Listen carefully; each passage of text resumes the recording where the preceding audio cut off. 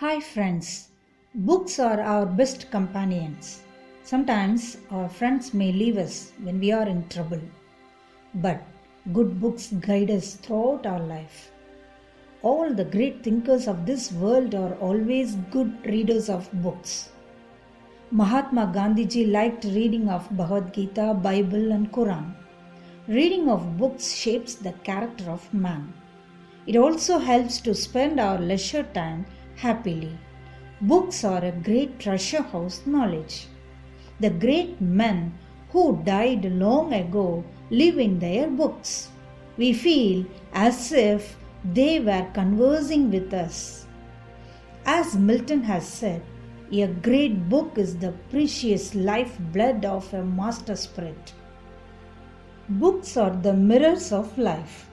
A man sitting in the library feels as if he is the company of great men of the past. He can learn good lessons by reading their books. Good books guide us towards the right path of life. So Bacon says, reading maketh a full man. Reading of books makes us happy when we are in sorrow. The poems of Bharati, Wordsworth and Keats are always enlightening. People differ in their choice of books. Choosing good books is like choosing good friends. We must select the books of lasting values. We can seek the help of teachers and elders while choosing the books.